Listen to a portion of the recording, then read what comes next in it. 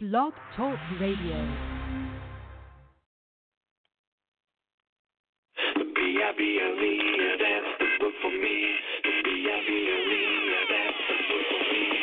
B-I-B-L-E, that's the book for me. B-I-B-L-E, that's the I have a book. It teaches me everything that I know in this book. It shows me how I need to grow in my life. I read it every single day. It is the truth. It is my life and it's the way. It is how God speaks to me. The B-I-B-L-E, yeah, that's the book for me. I stand alone on the word of God. The B-I-B-L-E, that's the book for me. B-I-B-L-E, that's the book for me. B-I-B-L-E, that's the sometimes my friend. But they sing a different song and I'm not sure if they're right or if they're wrong. So I go and get this book off the shelf and learn from God, who the creator of life himself. It is his letter to me. The B-I-B-L-E, yeah, that's the book for me. I stand alone on the word of God. The B-I-B-L-E. How did I begin? It's in there. It's in the book. How will the world end? Guess what? It's in there too. Any burning question rolling around in your mind? It's all in here to find. B-I-B-L-E, yeah, that's the book for me. I stand alone on the word of God. The B-I-B-L-E, yeah.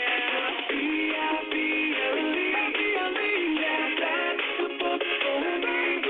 I stand alone on the word of God. The B-I-B-L-E, it's in the book. That's Goldfish with the VIBLE turning us off here on Trippy Toll Radio. And now we're going to go into the lesson. This is John MacArthur, The Responsibility of the Church, Preaching, Part 2. He said, I will build my church, and the gates of Hades will not prevail against it. He who knows his sheep, whose names he wrote down before the foundation of the world, he will build his church.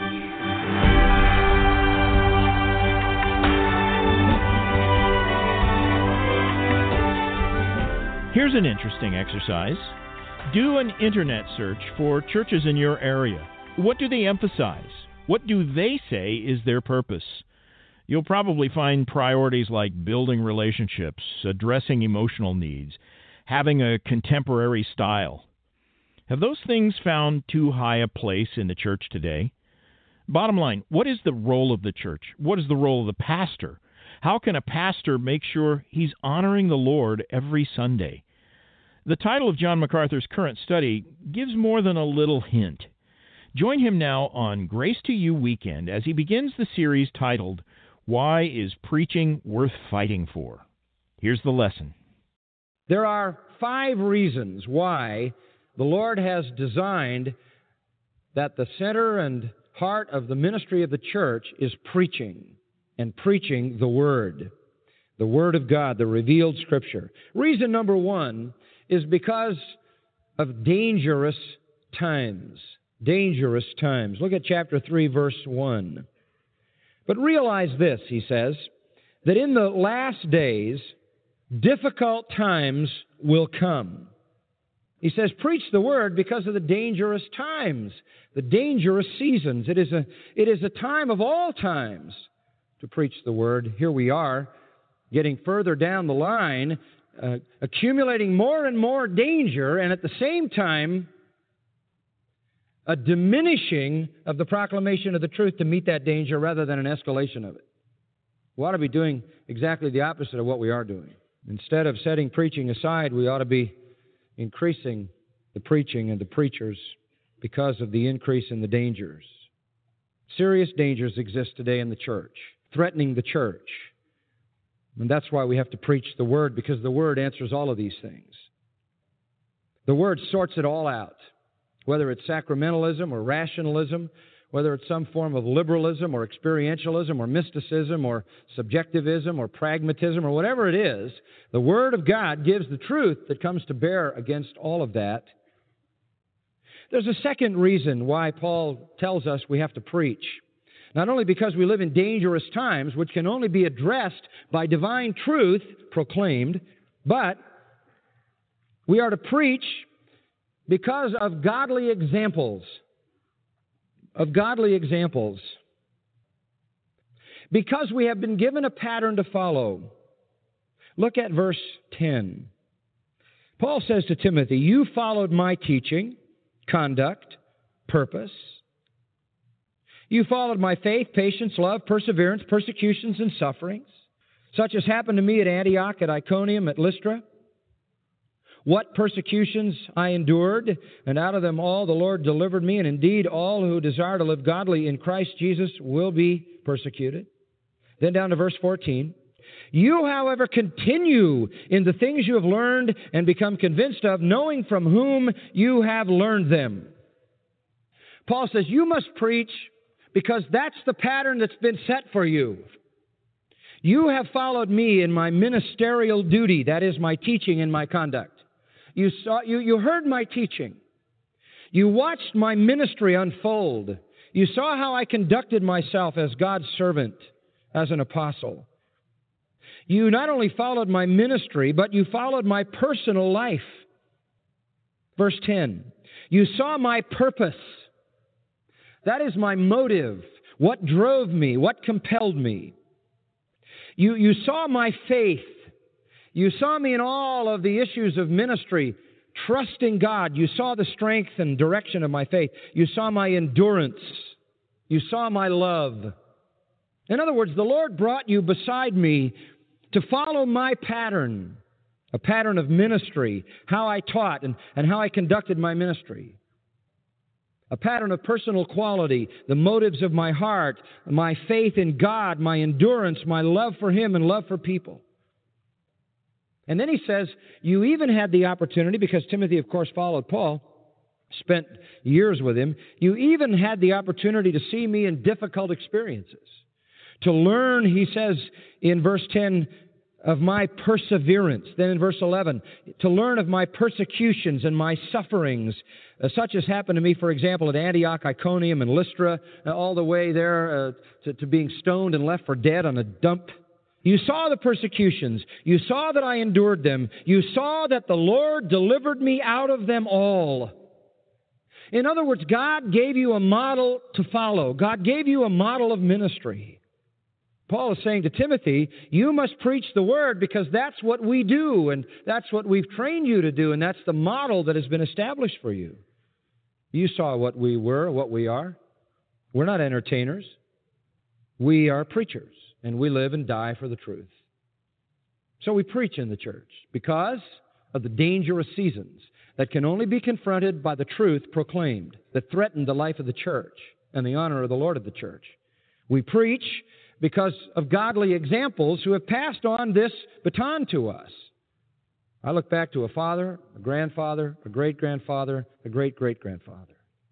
5 generations passing on the preaching responsibility. My professors, my teachers in seminary, ministers and pastors and Bible teachers who influenced my life, I'm just one in a long line. I just want to keep being faithful to the same pattern that God established. That's why we preach, because our godly examples have established that pattern.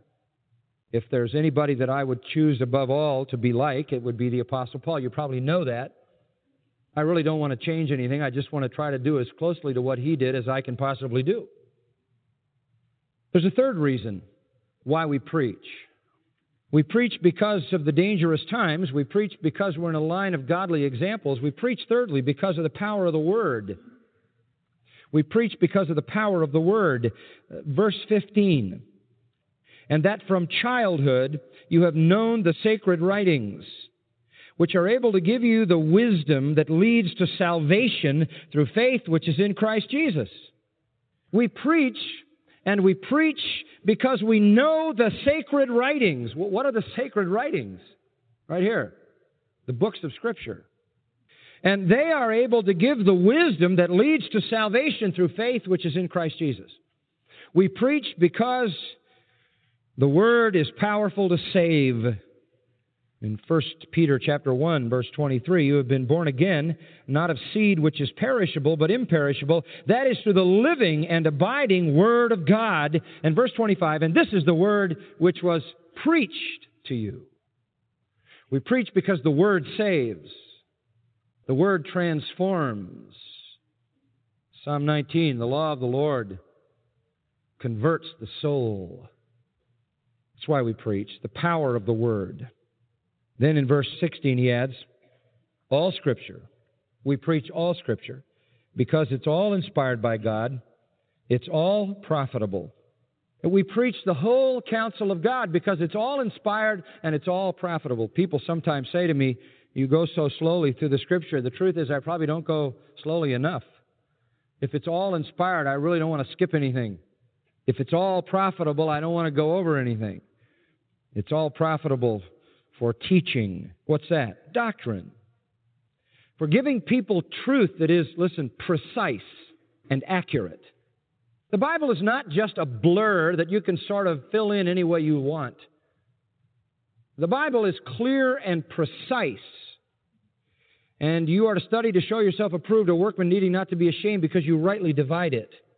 It needs to be handled with great precision so that you can give people teaching or doctrine, sound truth. Then he adds reproof. It has the power not only to give people truth, but it has the power to expose error. It reproves. It exposes error. It uncovers the lie. And then he adds in verse 16, for correction. That literally means to restore someone to an upright position.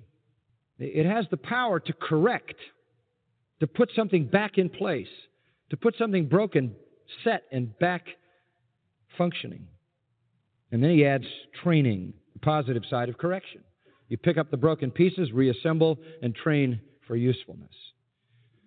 Now, when you think about the work of the Word, when you think about what the Word does, it saves, it provides truth, it exposes error, it restores, and it trains. You begin to understand its power. Verse 17, that the man of God may be adequate. I don't think that's a very good translation, because when we think of adequate, we think of something that's marginally acceptable. Well, it's adequate. That's not what this means. It means that the man of God may be complete, equipped for every good work. Why do we preach the Word, folks? Because the Word makes the man of God complete, equipped for every good work. That's the sufficiency of Scripture. We preach, then, because of the dangerous seasons. We preach because of the godly examples before us, and we preach because of the power of Scripture. We preach the Word because the Word changes lives. God has ordained by the foolishness of preaching to save those who believe. And we were begotten again, as we read in 1 Peter 1, by the Word which was preached to us. I believe in personal counseling. I believe in personal discipleship. I believe in small group Bible studies. But I think the greatest power in the proclamation of truth in the church is preaching and teaching through gifted men who know the Scriptures. Fourthly, we preach, in case we're not motivated enough yet, chapter 4. We preach because not only of the dangerous times, the godly examples, and the power of Scripture, but we preach because of the command of God. Chapter 4, verse 1, I solemnly charge you in the presence of God and of Christ Jesus, who is to judge the living and the dead, and by His appearing and His kingdom, preach the Word. Now that is heavy language, folks. I charge you, not because of some earthly ordination, not because of some ecclesiastical expectation, not because of some seminary training. I charge you, the word charge means command, and Paul is speaking under the inspiration of the Holy Spirit like an Old Testament prophet, the very Word of God.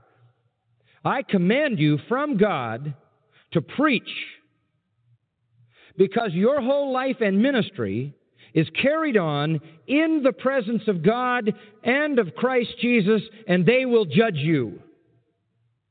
That's why Paul said, woe is unto me if I what? Preach not. Woe is unto me if I preach not. God is watching. Christ is watching. Christ Jesus, who is to judge the living and the dead. And that's going to happen in the glory of His appearing when He establishes His kingdom. There is coming a reckoning time. 1 Corinthians chapter 4, Paul said it's not of concern to me what you think. Remember that in verses 1 to 5? And he said, it's of small consideration what men think about me. He said, I don't even judge myself, because when I know nothing against myself, I'm not necessarily justified. I'm not a very good judge of myself either. I tend to be biased in my own favor. But, he said, the Lord will judge me in the day that the secrets of the heart are disclosed. That's the final verdict. Then we'll find out how much wood, hay, stubble, how much gold, silver, precious stones. Hebrews 13:17 says, submit to those who are over you in the Lord, for they must give an account. James said, stop being so many teachers, for theirs is a greater condemnation. Those of us who preach and teach the Word of God stand before God with an immense responsibility. And obviously we realize, as James said, that a man who never offends with his mouth is a perfect man. And since none of us are perfect, we have a great liability to that kind of offense. We must give an account to God, and we will give an account to God for the character of our ministries and our preaching. And so again, I have to confess to you that it frankly matters little to me what human opinion is. It matters little to me, and should continue to matter little to me, what I might prefer to do, and it matters an awful lot to me what God has demanded that I do. I really could never do anything other than what I do, preaching the Word of God, because I'm a man under command, and I have to give an account. And an account will come in the day when I come before the Lord. And then we will receive, says Paul in 2 Corinthians 5, according to what we have done, whether it's good or useless. And in the day that I give an account to the Lord, I want to honor the Lord. That's why we preach. Preach the Word, Timothy, because of dangerous times, godly examples, the power of the Scripture, and your accountability to God. And lastly, he says, preach the Word because of the tendency to deception, because of the tendency to drift. Verses 3 and 4, the time will come, and he doesn't mean it's, sometime in the nebulous eons ahead. He really means, again, it's kairos, it's seasons again. And he's right back to kind of where he started. He says you need to do this because there are going to be those times when they will not endure sound doctrine. They will have had it, they will have heard it, you will have preached it, and they won't like it. And so they will accumulate for themselves teachers in accordance to their own desires. They'll go looking for somebody who says what they want to hear. They'll crave the teachers who suit their tastes. They'll crave the teachers who make them feel good. And truth will have a hard time getting a hearing. It'll happen in a lot of cases. It sometimes happens in a little church where there's some prominent individual in the church who starts a fight, and the preacher gets up and preaches to that issue. and brings the Word of God to bear upon that fight and loses his job because they don't want to hear the truth. It happens sometimes in a church where a prominent person who maybe gave a lot of money is involved in some serious sin, and the preacher addresses the sin and loses his job because they don't want to hear the truth. And maybe there's a meeting and he's told to cool it if he wants a paycheck. It can happen in a lot of ways, those times when there's a tendency to deception. It can happen when people don't want to come under the conviction of the Word of God, and they want the preacher to back off because they really don't want to hear that. They just want to hear what they want to hear. In verse 4, they'll turn away their ears from the truth, turn aside to myths. Pretty good reasons to preach the Word, right? Stay faithful. Stay on track, Timothy. Verse 5, keep your priorities straight. That's what be sober means. Doesn't mean don't get drunk. It means keep your priorities right. And when suffering comes, endure it. Keep reaching out to the lost. Do the work of an evangelist. Fulfill your ministry. You know what it is. It's to preach the Word. Just keep doing it. And remember me. When you get to the end, don't expect too much. I'm ready to be poured out as a drink offering. The time of my departure has come. Here was the greatest of all. And he was about to be executed. But he could say in verse 7, I fought the good fight, I finished the course, I kept the faith. And then he could say in the next verse, I'm going up there to get my crown. And it's a crown available to all who love his appearing. Well, I think you get the message here. Preach the Word. Because of dangerous times, godly examples, the power of the Scripture, accountability to God, and the tendency of people to drift. They'll drift. Sad to say, even when you're preaching the Word, hard to imagine what they'll do if you don't. Constantly be faithful to call them back. For all these reasons, great function in the church is to preach God's Word. That's what we do.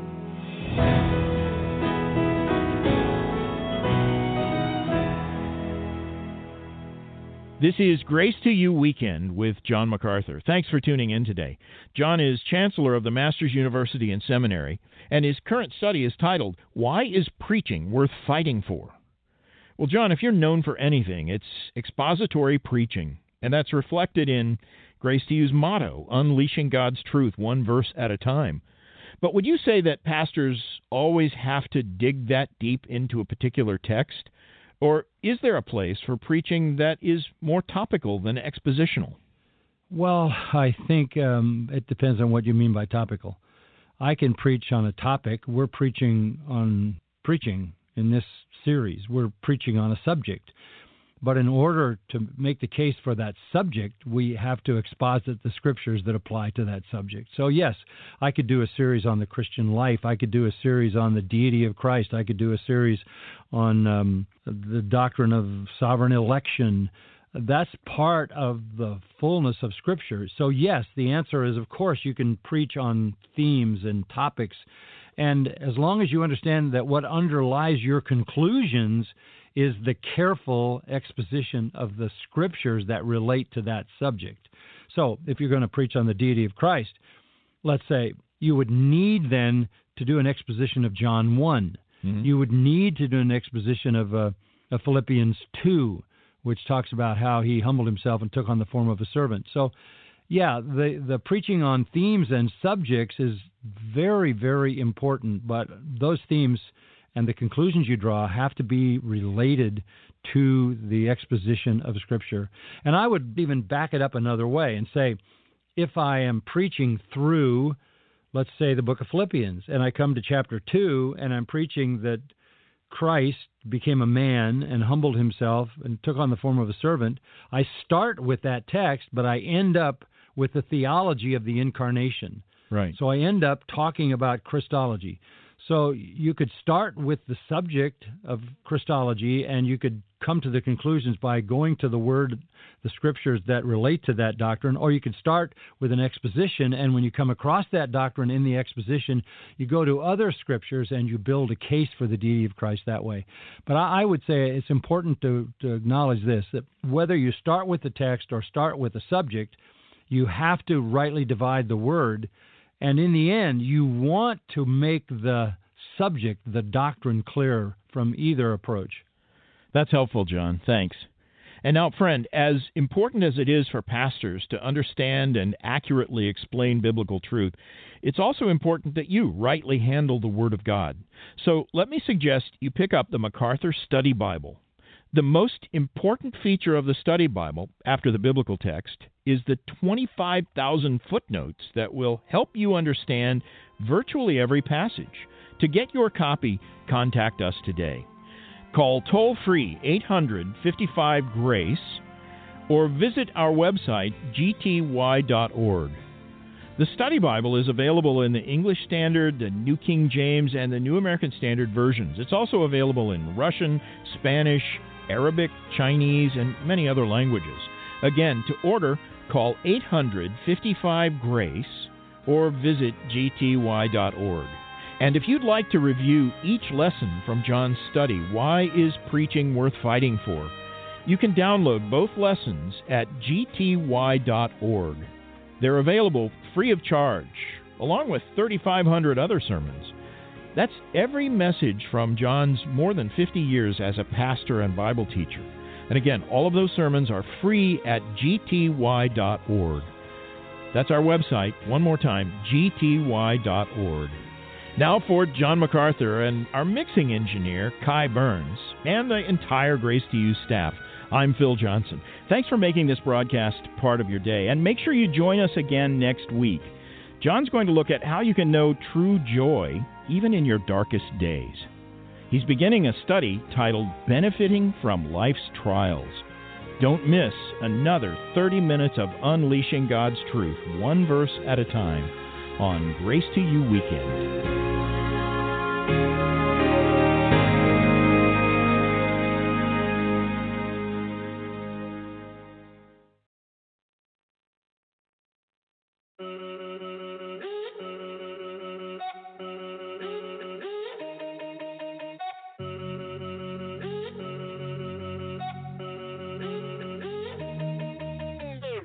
Writing this to you, I really hope you hear my heart. When thinking about describing you, I really don't know where to start. Can't start at the beginning, cause you are before the beginning, way before the beginning. And this fallen world's distorted opinions, it was just the Holy Trinity, ruling from infinity. Glory blazed tremendously, loving one another endlessly. Billions of years ago, outside of what we know as time. Nobody else was there to know, but Lord, here's the thing that blows my mind. As long ago as that was, as long ago as that was, you have not changed, Lord. Oh Lord, Lord, Lord. As long ago, as long ago, as long ago as that was, you're still the same. You have not changed. What can that mean? But my God is immutable. Immutable, you are beautiful. You never change, you remain the same. Immutable, beautiful. You never change, never change. Forever you reign, you remain the same. You will never change, you will never change. Immutable, beautiful. You never change, never change. I was thinking just the other day how you reign supreme by far. Not just because of what you do, but simply because of who you are. There's none like you in existence. You are God and you need no assistance. Even though we show you resistance, you sent Jesus to close the distance that existed between God and man, according to your sovereign plan. We changed many times in one lifespan. I've changed even since this song began. Lord, I'm so glad that you're not like us. All that you do will certainly last. You are the rock that we can trust. Shows us back in eternity past. As long ago as that was, as long ago as that was, you have not changed, Lord. Oh Lord, Lord, Lord. As long ago, as long ago, as long ago as that was, you're still the same. You have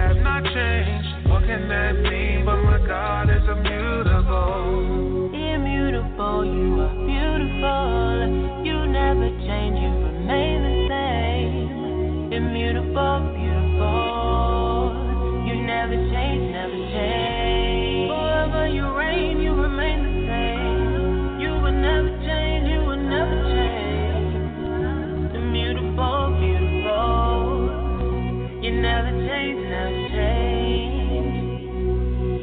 When I think about my ups and downs, all of my inconsistencies, all of my idiosyncrasies, still you pursue relentlessly. At times I wonder how this can be. Surely it's because of the cross, where Jesus paid the full penalty and bore the burden of sin's great cost. Saved by grace and faith in God. I look to Christ and I trust He died. So even though I'm being sanctified, I can't be any more justified. His work is finished, that cannot change. And with this knowledge I am free. Forever this grace it will remain, because of what happened on Calvary. As long ago as that was, as long ago as that was, you have not changed, Lord.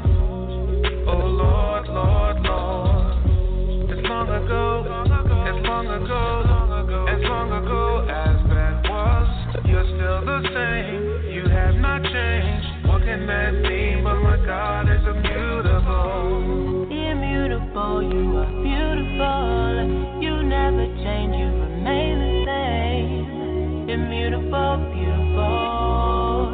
You never change, never change. Forever you reign, you remain the same. You will never change, you will never change. Immutable, beautiful.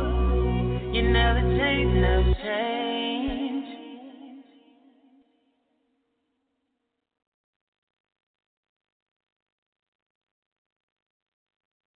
Hope, meaning, and purpose? This is Ken Ham, heading up the ministry that's built a 510-foot-long Noah's Ark. A recent study from the United Kingdom reported that 9 in 10 young people believe their lives have no meaning or purpose. And that's no surprise. Most young people in the UK are atheists. Atheism offers no ultimate hope, meaning, or purpose. In that view, we're all just accidents of evolution, and this life is all there is. When you're dead, you're dead. That's it. You won't remember you were ever here, and eventually, no one else will either. There's no ultimate hope, meaning, or purpose in that view. The biblical worldview is so different. We've been created by God to bring Him glory and enjoy Him forever if we repent and believe. Subscribe to receive free daily email insights from Ken Ham when you visit our website at AnswersRadio.com and find more encouragement and answers at AnswersRadio.com. Blessed assurance, Jesus is mine. Oh, what a foretaste of glory divine. Heir of salvation, purchase of God, born of His Spirit, washed in His blood. This is my story.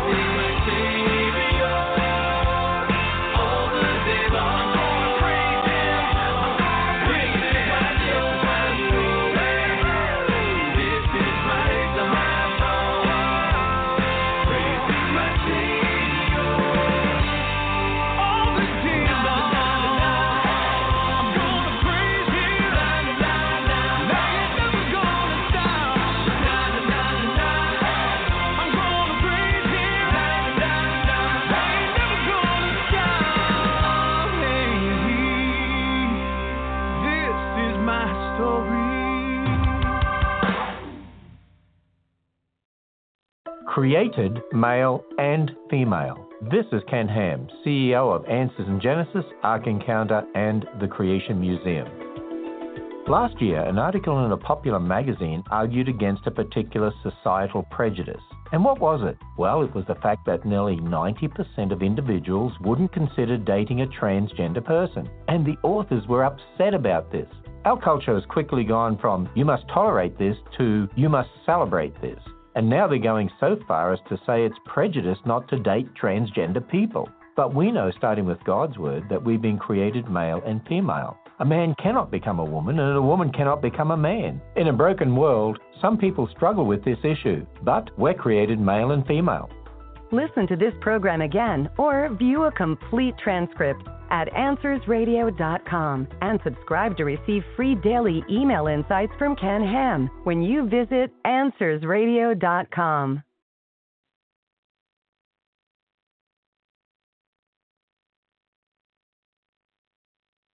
All I want to do is praise your name, from the rising of the sun to the going down of the same. You are my God, and all I want to do is praise your name. I praise your name, and lift our voices and proclaim. You are my God, and all I want to do is praise your name. All I want to do is praise your name, from the rising of the sun to the going down of the same. You are my God, and all I want to do is praise your name. Praise your name and lift our voices and proclaim. You are my God, and all I want to do is praise your name. Whoa, whoa, whoa, whoa, whoa. All I want to do is praise your name. Whoa, whoa, whoa, praise your name. Whoa, whoa. All I want to do is praise your name. You are holy. You are my God.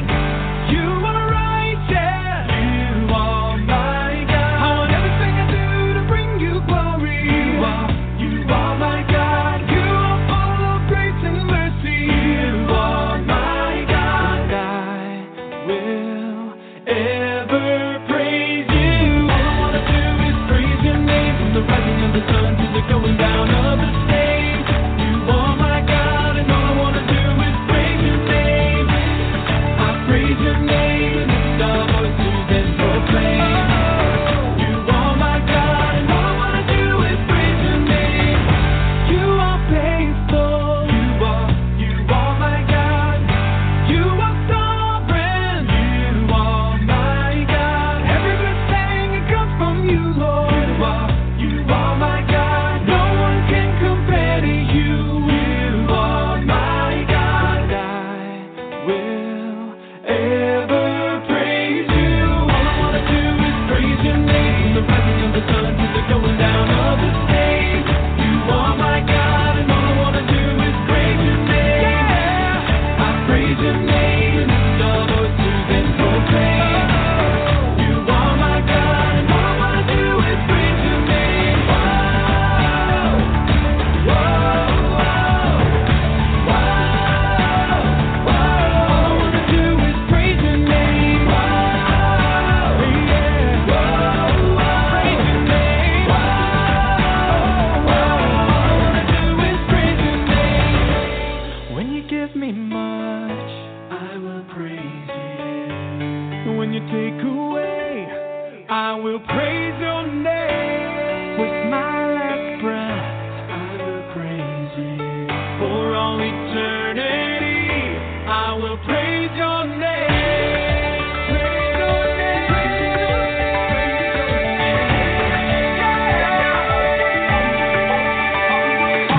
All I want to do is praise your name, from the rising of the sun to the going down of the same. You are my God, and all I want to do is praise your name. I praise your name, lift our voices and proclaim. You are my God, and all I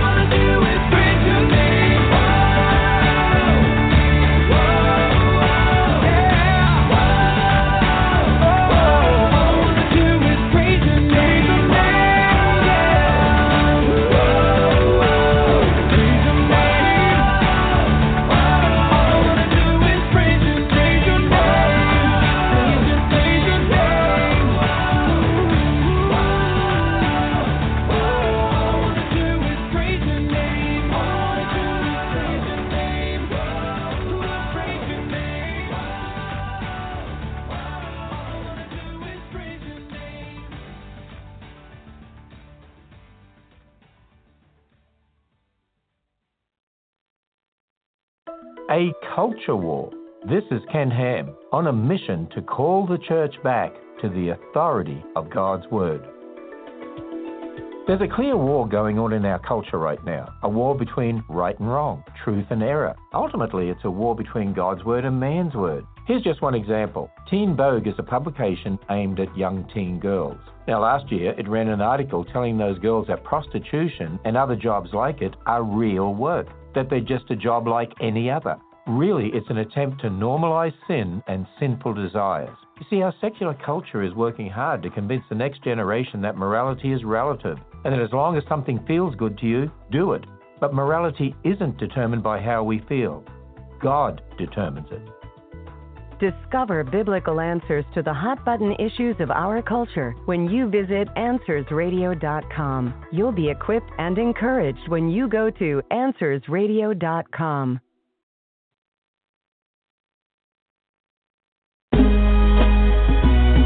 Yeah, Soli Deo Gloria. It's like deja vu, right? Hey, yo, I'm back, but nobody was asking where I've been, cause Christ in the music is no longer the hot trend. Logic says, well, maybe I should just stop then, but I never got into this for a spot in the top 10. I do this for one reason, Jesus the true king, son, to help God's elect obey Hebrews 3:1. And though the rap world is ever crowded, if heaven allows it, I'll keep writing for the 7,000. I know you out there, I still get the emails. Against the Church of Christ, the gates of hell will never prevail. It's founded on the rock, and the gospel never stops. So we dropping the topic, whether it's popular or not. Sin is not just toxic, and the clock is going to stop. God is not to be boxed with, the wrath of God is burning hot. We were locked in sin's closet, our conflict was cosmic. God plotted to stop it, hit the demonic with a shot. I was copping narcotics, agnostic with a plot. No optics for the knowledge of the God who often not. Jesus rocked me with the gospel and it tied me up in knots. So I hopped in a rocket and met the prophet at the top. Yo, that's just another way of saying I met God in the scriptures. But we just gonna let that breathe for a second, you know what I mean? The Bible says he who has been forgiven much loves much. We're gonna talk about BC a little bit. My depravity was total, not small like pops. I was chained to sin, I couldn't take off the locks. I thought I was a player, a math with the flavor. Say I know what the time is, but I ain't read Isaiah. I would chuckle daily as I paid for disgrace. My eyes were always puffy like I got sprayed with mace. I would toot my horn at parties, and I would do bars. Got so intoxicated, I was ready to do Mars. Notorious for acting pretty silly in my city, Philly. Friends hear about it and be like, whoa, did he really? Because I played dirty, Bill Lambier style. Through great mercy, spirit-filled and dear child. Went from so gritty to headed to a gold city. In Christ I shine, the world's like, no biggie. Whatever time to sing, I'm putting faith on the song. 112 displayed in John, the way to respond. When his patience runs out, then it's time for the rod, man. Microwave wrath of God, fam. That's why because of Christ I got mad joy. All I'm saying is I used to be a bad boy. But nowadays I'm regenerated, born again from above, fam. How else can I say that? Went from various vices to a kid that's married to Christ, using literary devices to spit is very precise. My conversion to the master was so dramatic. I just wanted to be an ambassador or fanatic. The gospel was my tonic. With Christ I couldn't lose, but to walk with God like Enoch, I knew I couldn't cruise. This walk is a beast, but nothing's greater than the cross. Saw the mark of the east and the raiders of the lost. While Tower Records was choosing to carry G-Unit, I was on that revolutionary theme music. The brothers from the Lou held it down as well, but we noticed a big shift in 2012. Around the time Jackie asked me about Calvinism, Christian hip-hop found a different algorithm and crossed over without taking the crossover. Made us all sober. Years later, is it all over? Trip asked me if I was still motivated. I was quiet, but I wanted to say no, I hate it. Cause brothers in your camp causing lots of confusion. I love them as brothers in Christ, but not their conclusions. They want to reach the world, by all means, keep pursuing it. But tell me, why they gotta diss the church while they doing it? That's what I wanted to say, but I ain't say it though. But no more laying low, I want them to play it slow. And I ain't dissing them, my prayers are the proof. Like Boaz without Ruth is unity without truth. CHH is like gorillas in the mist, with no brotherly love, it's like Philly don't exist. What's happening here? It's a different atmosphere. Cats appear most concerned about a rap career. Brothers overseas being slain in the sand, while we're vain in our plan, taking fame in some fans. And I ain't got time to philosophize, Satan got a plot devised. I'm seeing lots of guys apostatized. On top of all that, Donald Trump's the president. It's all good though, cause Jesus Trump's the president. So more than ever, I'm trying to rep the Lord who bled. And we ain't never gonna stop, word to Corey Red. I'm just trying to give a healthy demonstration of theocentric music for the selfie generation. See, the problem is sin, no riddle in it. Cause all sin got eyes I in the middle of it. We're mad, depraved, and truly evil. We need to be born again without a Matt Damon movie sequel. In the gospel, God addresses our depravity. The lamb slain at Calvary, the depths of his agony. He rose from the grave with abundant grace. So when we come in faith, he'll bring us up from the sunken place. Our sins decrepit, depths left the mess. No rest was left till Jesus put death to death. The beauty of the victory truly is a mystery. The cross of Jesus Christ is at the nucleus of history. Before the cross, they were saved on credit. After the cross, we've been saved on debit. Since our champion in the great war suffered, we gon' proclaim his death like the Lord's Supper. So welcome to the Still Jesus Project. Yo, we just getting started and we got a lot left. Is the Holy Spirit a she? This is Ken Ham encouraging churches to start their thinking with God's infallible word. In our culture today, we're seeing an all-out war on biblical truth. Even professing Christians are ignoring what God's word clearly teaches and adapting it to fit what the culture wants us to believe. Last year, a professing Christian and bishop in the Episcopal Church referred to the Holy Spirit as she.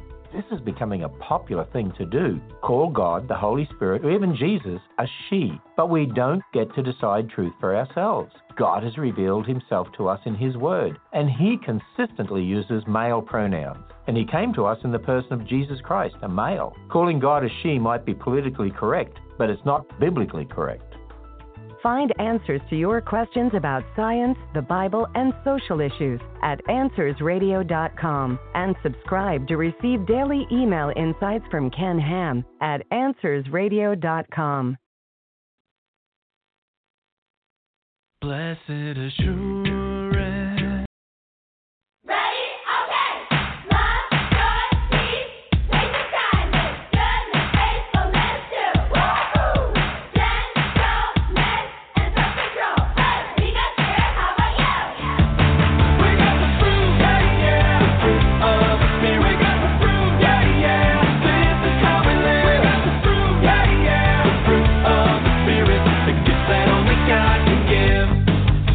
See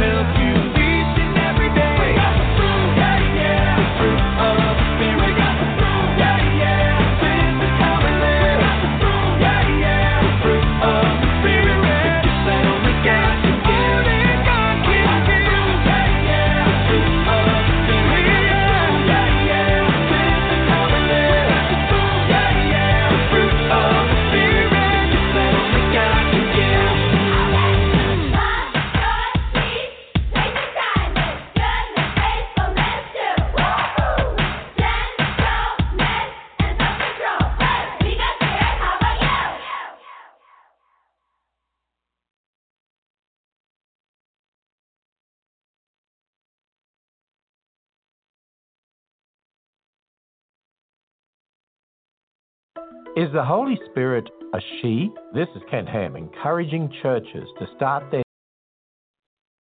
Is marriage really for two? This is Ken Ham inviting you to visit the full-size Noah's Ark attraction in northern Kentucky.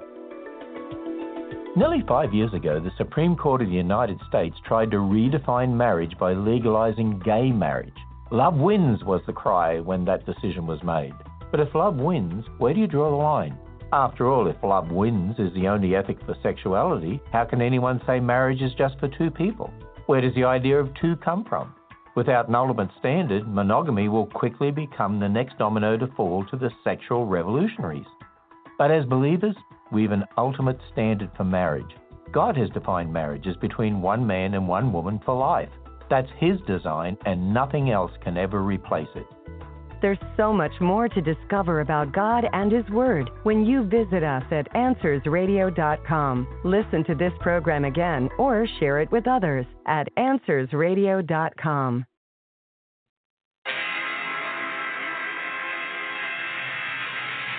Let me start this off with a hallelujah to Jesus, the sovereign ruler. This is not a rumor, got the truth, so we about to school you. Check out a style maneuver, shout it to you like the loudest Rufus Christ brought us up from out the sewer. We don't have to doubt the future, crafting our verses as we bask in His worship. You asking the purpose, partly to fetch cash from the furnace. To Jesus' extravagant service, immaculate purchase. He was smashing the serpent, and we only scratching the surface. He's the seed that was conceived in the womb of a virgin. The Son emerges in the manger while the angels serenade him. It's the birth of the Savior, the great I Am. Became a man, came as a lamb, and would be executed to execute the plan to substitute the stand.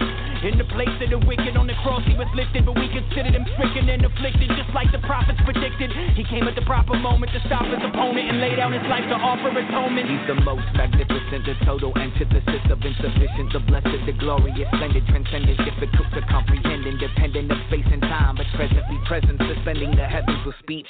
From coast to coast, He speaks peace to wind and seas, got heavenly hosts easily posted on bended knees, controls the cosmos with the most authority, so we boast in the most exalted King Christ supreme. He's the sovereign thriller, the awesome healer, the law fulfiller, the solemn killer, the fraud revealer. No God is realer, yeah. When you're taking your time in the scripture, what you get is a prominent picture. See His light shining bright in the night, and it's bright in the might and the dominant mixture. See His name at all the renown, though. When He came for the lost and He found low, He was tamed and floss all around, but remained for the manger, the cross, or the crown. Yo, Satan had a chokehold on Him. Fight for the rope, but doping in. R to the I to the S to the E to the N. That's what we hoping in. Risen on His spell check, the risen King can rinse clean the most rebellious. I was hellbound, now I'm spellbound. Word is born. I'm a born servant to the word of life.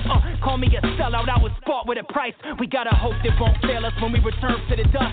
We will rise up just like the one who justified us. It's not wishful thinking when the truth's sinking. We are clinging to the promises of God, bringing an everlasting kingdom. Nothing can compare to the worth of what we inherited. Nothing in heaven on earth can measure what Christ merited. The skies declare the affairs of His glorious care. The God who is there, who's aware, who delights in our prayer. His purposes are permanent and perfectly proportionate. Everything that orbits around His glory subordinate.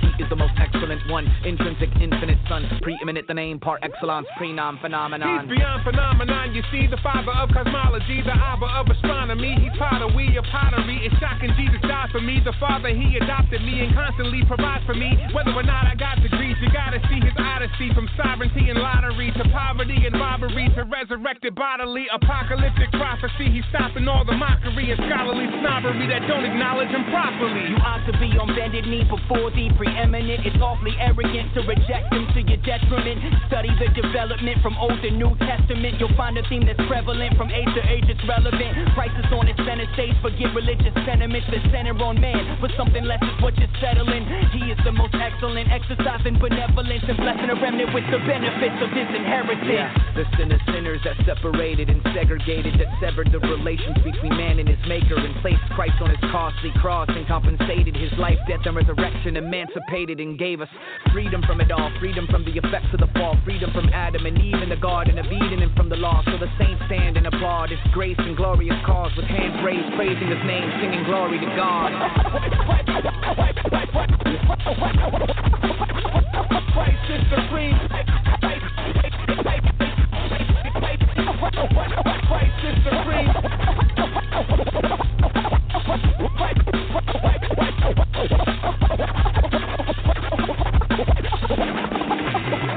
Christ is supreme.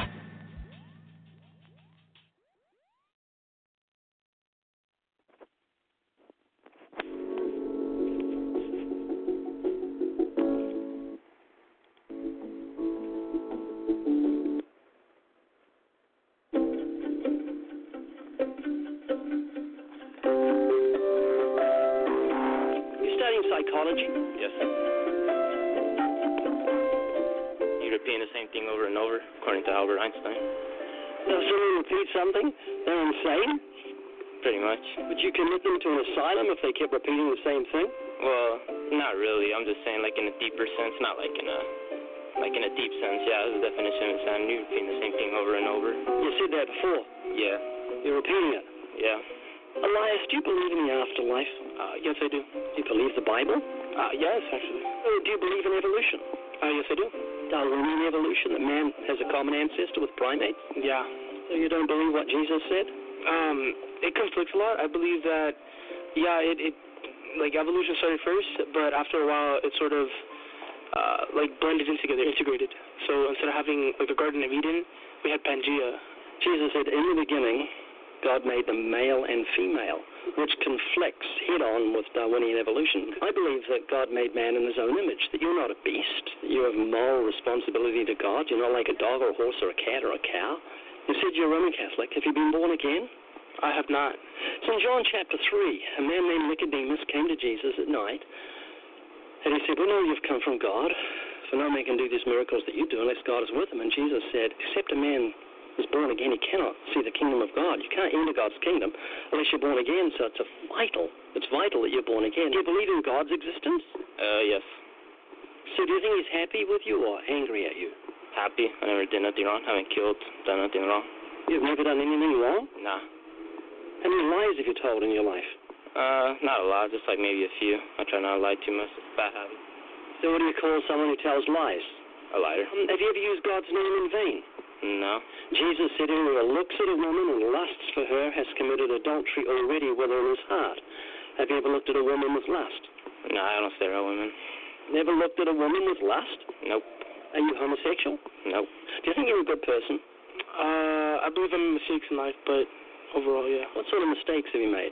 I had a lot of regrets. Like, there's a lot of things I've done that I guess would conflict. I've done a lot. I've lied in the past. I'm not gonna lie. I've lied. Stolen? I have done that. Used God's name in vain? More than once. Do you realize what you're doing when you do that? You're taking the holy name of your Creator, the one who gave you life, and using his holy name as a cuss word. It's called blasphemy. Would you use your mother's name as a cuss word? Would not. Because you dishonor her. And you dishonor God when you take his name and use it as a cuss word. In fact, the Bible says the Lord will not hold him guiltless who takes his name in vain. Death sentence for blasphemy in the Old Testament is that serious. Jesus said, whoever looks upon a woman to lust for her has committed adultery already with her in his heart. Have you ever looked at a woman with lust? I have. So I'm not judging you, Elias, but you've just told me you're a lying thief, a blasphemer, and an adulterer at heart. So if God judges you by the 10 Commandments, we've looked at 4 of them, on Judgment Day you're going to be innocent or guilty? Guilty. Heaven or hell? Hell. So does that concern you? It does. So what can you do to justify yourself? How can you be made right with God? Ask for forgiveness. No, that won't help you. Do you know why? Why? Well, if you stand in front of a judge in a court of law and you've committed very serious crimes, like you've shot a guard after you robbed a bank and he died, and you say to the judge, Judge, please forgive me, he's not going to say, oh, okay, you can go, because he's bound by law to see you're punished. There must be retribution for transgression. So even repentance can't save you. If you say to the judge, Judge, I'm really sorry, I won't do it again, he's going to say you should be sorry, and of course you shouldn't do it again. So even repentance can't save you. Atonement? What do you mean by atonement? Like, atone for my sins. How can you do that? By, I guess, stop whatever actions I've done in the past and try to move on from there. Try that with a judge. Judge, did rob the bank, I shot the guard, but I'm going to stop doing that from now on. He's going to say, so you should. So that's not going to make atonement. Can you think of anything else? Pay for my actions, you know? How do you do that? Like with the judge, it'd be jail time. And that's hell for you. So you don't want to end up there. Hell is God's prison and there's no parole. The Bible says you'll be damned if you die in your sins. You know what you need? No, I don't. You need the atonement that God provided. You know what the word atonement means? It really means to make things right. At one-ment. atonement. God provided a Savior, Jesus on the cross. He suffered and died for the sin of the world. And there's bad news. And bad news is this. The Bible says all liars have their part in the lake of fire. See, you're in big trouble on Judgment Day, and there's another sin that will take so many people to hell. It's called self-righteousness. That is saying, I'm a good person when it's obvious you're not. You're like the rest of us. We do things that are wrong. We can't help it. The Bible says we drink iniquity like water. We love the darkness. We hate the light. And we won't come to the light because it exposes us. So, Matthew, does it concern you that if on the day of judgment God judges you by your thought life and the deeds you've done in darkness and the fact that you're a liar, that you'll end up in hell? No, I don't think that matters. That's just one section of the Bible. There's many sections. I'm sure if you read another section in the Bible, it'll say something else. It does. It says that you don't have to go to hell. The Ten Commandments are called the moral law. You and I broke the law. Jesus came and paid the fine. Do you remember his last words on the cross? Forgive them, for they do not know what they're doing. No, that's one of the 7 sayings. His last words were, it is finished.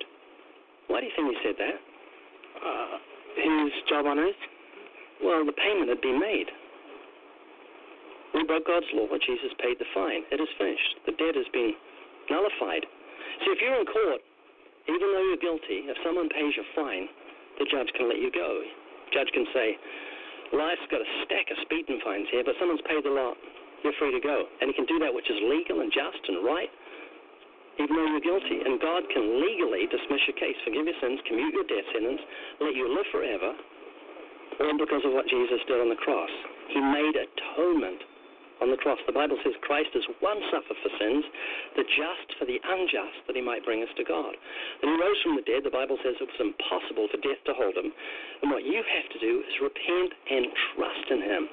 Repentance won't save you, but trusting in him will. It's like turning to a parachute won't save you, but trusting in it will. If you're going to jump 10,000 feet without a parachute, you're going to hit the ground 120 miles an hour on your face. It's a fearful thing. But if you trust in a parachute, you put a parachute on, you're going to hit the ground at 8 miles an hour on your feet. You're saved because of your faith in the parachute.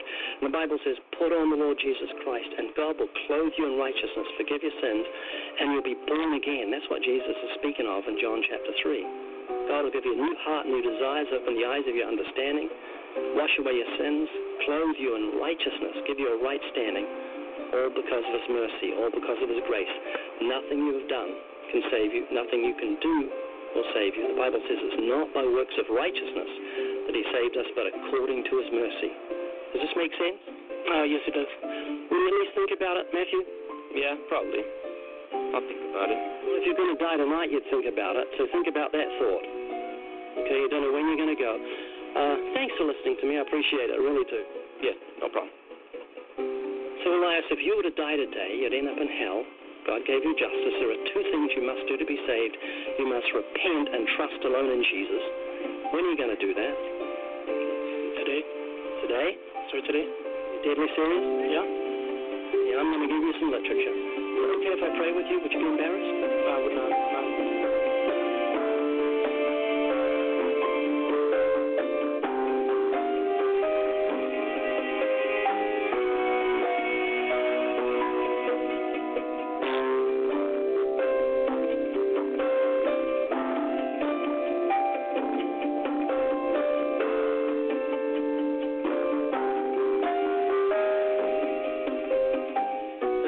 Someone you care about and you'd like them to hear this message, you don't have to preach to them. Instead, let this video do the work for you.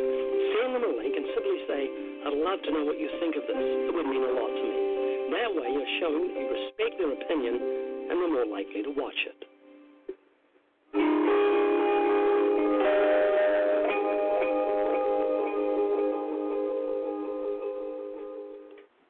That was from Living Waters, their YouTube channel, and it says, can someone believe the Bible and evolution?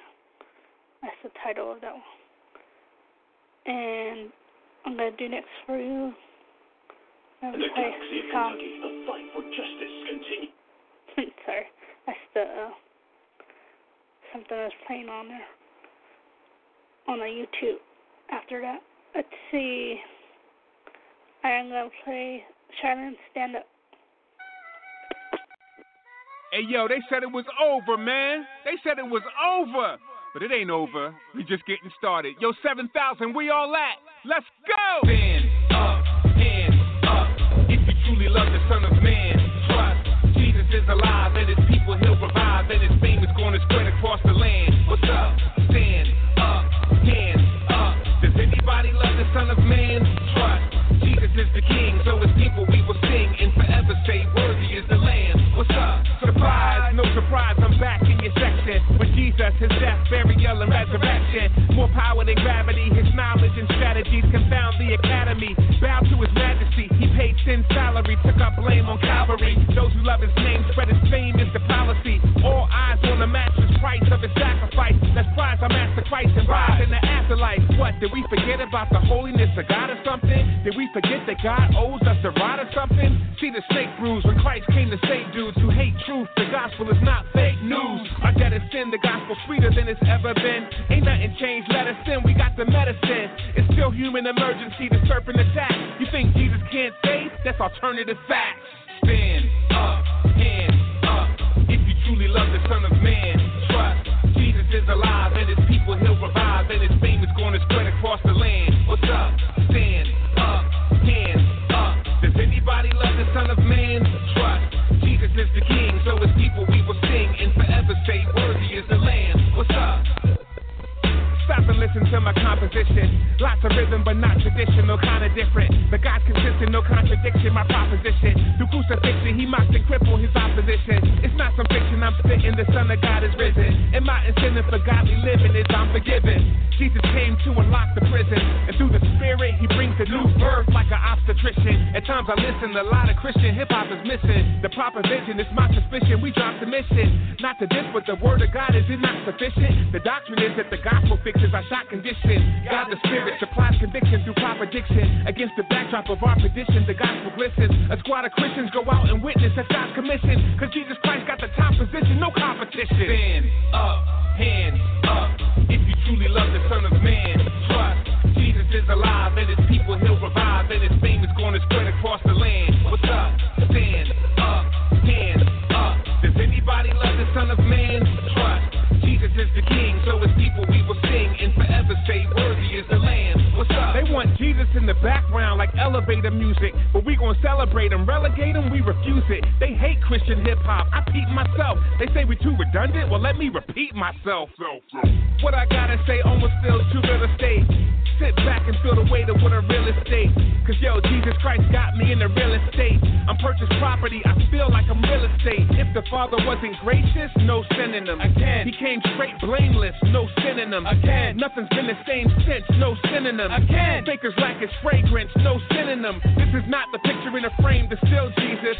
Nah, we serve the rock, the harder than still Jesus. So how we gonna be silent, let the world still Jesus? When the world and its trends pass away, it's still Jesus. Stand up, hands up. If you truly love the Son of Man, trust Jesus is alive and his people he'll revive and his fame is going to spread across the land. What's up? Stand up, hands up. Does anybody love the Son of Man? Trust Jesus is the King, so his people we will sing and forever say, worthy is the Lamb. What's up? Worthy is the Lamb. What's up? Worthy is the Lamb. What's up?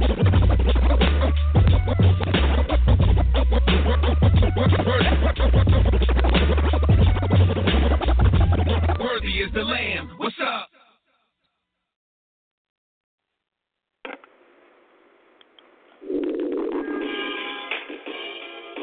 Here's a really big question for a lot of people. Can you be forgiven for really big sins? Let's see what the Bible definitively says.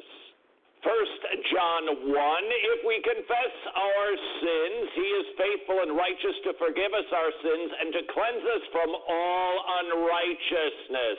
The word all, I looked it up in the Greek. It actually means all. Each and every one. No classifications, no strata, no sin outside of the bounds of God's forgiveness. The Bible repeats that theme. Acts 3:19, repent and turn back that your sins may be blotted out. Think of your sins like a computer keyboard. God simply goes, boop, erase. Well, that maybe doesn't make that sound. Boop. They are gone, blotted out forever. He will again have compassion on us. He will tread our iniquities underfoot. You, Lord, will cast all our sins into the depths of the sea. What happens to your really big sins? They are in the bottom of the sea of forgetfulness. Here's what a dead guy had to say. I look at the cross of Christ, said R.A. Torrey, and I know that atonement has been made for my sins. I look at the open sepulchre and the risen and ascended Lord, and I know the atonement has been accepted. There no longer remains a single sin on me, no matter how many or how great my sins may have been. So what is it? What's your big sin? Are you thinking it's beyond the ability for God to forgive? Look at the cross. Look at the empty tomb. The implications for this, many. Number one, this fact should bring great joy to you, Christian. Number two, there are no second-class Christians. All are forgiven totally and completely. Number three, the greater the sinner God forgives, the more glory he receives. Number four, not only is the believer forgiven of his sins, he is credited with Jesus' righteousness. Wow. Number five, if God forgets your big, ugly sins, shouldn't you? Maybe it's time, Christian. A big question. Can God forgive your really big sins? Here's the short answer. Jesus' death on the cross paid for all the sins of a believer, no matter how big they are. Wretched. We're hip. We're technologically savvy. Would you please join us in liking, subscribing, or sharing this video? That's from Richard, their YouTube page. WRETCHED. Big question, short answer is, can I be forgiven of really big sins? And short answer, yes. Next, what we're going to do is we are done for the show, so I'm going to go out with, don't forget to look at wretched.org. They have their radio show and TV show there, Wretched, WRETCHED.org. And I'm going to end the show here and I'll go out with Yancey and Friends and the Via Billy. And bye for now.